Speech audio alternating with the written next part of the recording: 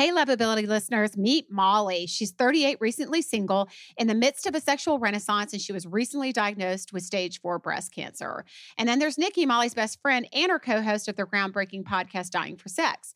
Nikki and Molly are busy writing the next chapter in a remarkable story of a decades-long friendship. In the 6-part miniseries, Nikki and Molly recount her momentous and outrageous sexual escapades, as only best friends can. From Wondery, Dying for Sex is about lust, love, and exploring relationships. But it's also a story of friendship, self-discovery, and making the best of every moment. You're about to hear a preview of Wondery's Dying for Sex. While you're listening, make sure to subscribe to Dying for Sex and the other great shows from Wondery's on Apple Podcasts, Spotify, or wherever you're listening right now. A quick note before we start. In case the title doesn't give it away, this podcast has a lot of frank talk about sex. So let's backtrack and go to where your health was during the time of the story that we're going to tell. So I had just traveled to New York. So I had flown to New York and back, which completely decimated my immune system. I had had a stressful trip. You were there with me. I'm stressed. My best friend Molly and I can talk about anything, anywhere. Today, we're in a small, cramped recording studio in West LA. It has scuffed white walls, a couple of beat-up office chairs. Molly looks completely out of place. Short blonde hair, blue eyes, and flawless skin. And she's wearing a skimpy tank top and tight black jeans. Someone would never even guess she was sick. But she is. So I came back and I had an entire list of that happened to me health-wise. I was hospitalized because I couldn't keep food in. So I was hospitalizalized and sick. First of all, can you just stop complaining? Right, exactly. You're such a complainer. Exactly. I still managed to drive everywhere. That was too much. I think they call that gallows humor. That's not safe. I know. I shouldn't even say that. Molly and I use it a lot. They say laughter is the best medicine and all that. We've cried together a lot too. But when Molly learned she was terminal, she made a decision. If she only had a few years to live, she was going to experience life in a completely new way. And it was going to be epic. Okay, 3, 2. You're listening to Dying for Sex. I'm Molly. I'm 44 and I have stage 4 breast cancer. Technically, I'm dying, but aren't we all? I'm Nikki. My best friend in the world. Yeah, we've known each other for 20 years. And you know everything I've been going through in that time.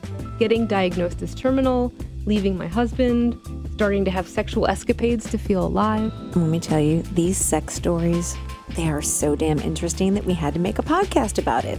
And about our friendship. Yes, about our friendship. Do you know that our friendship has given me so much meaning in the face of all of this? You are actually one of the people that makes me want to continue to live. Oh, I love that. Yeah. I love you. Okay, let's get back to the sex. Okay. Can I ask you this? Yeah. When, in God's name, did you have time in all of this to have a f***ing sexual awakening? How did that happen for you? Okay, well, you kind of have to rewind. So after I had the surgeries and the radiation, I was on this hormone therapy, which is supposed to kind of squash your libido, but it had the opposite reaction. I was horny all the time. I felt like a teenager. And I don't know what happens. But all of a sudden I was I just need sex everywhere. Our lives were so different. It's crazy when I think about it. I had a boyfriend and 2 stepkids. While I was at home making avocado toast, Molly was dealing with cancer meds and having a full-on sexual awakening. I started to learn my body and stuff that I hadn't. I mean, I was always a sexual person, but whatever. And at the same time, I had found this app, which was kind of like an innocent app. It was called Face Feed. You would take a picture of yourself, write a message, and you would send it to somebody that you wanted to talk to, anywhere in the world.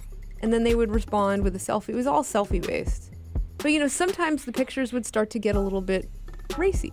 Oh. And the thing was, I was taking these pictures, and then people, men would tell me that I was attractive, and I was kind of felt like I just really needed it, Okay. Yeah. So there was one kid that I was talking to. I want to say he was from Italy or something. Anyway. Let's call him Vincenzo. I like it. I like giving names. I like it. Vincenzo. You're good at that. I love it. Okay.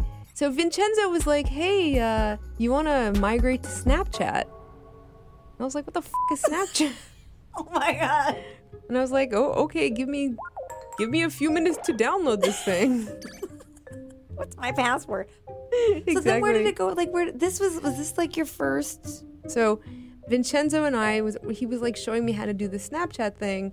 And like, you know, Vincenzo was great. He was like turning all of his stuff into black and white with these filters. And I was like, I don't fucking know. I'm on my bath mat with like terrible lighting, you know, gyrating at the phone. And like, I have no idea what I'm doing. But it was fantastic. So it was wait, like, were you having like Snapchat sex? Yeah, it was basically Snapchat sex.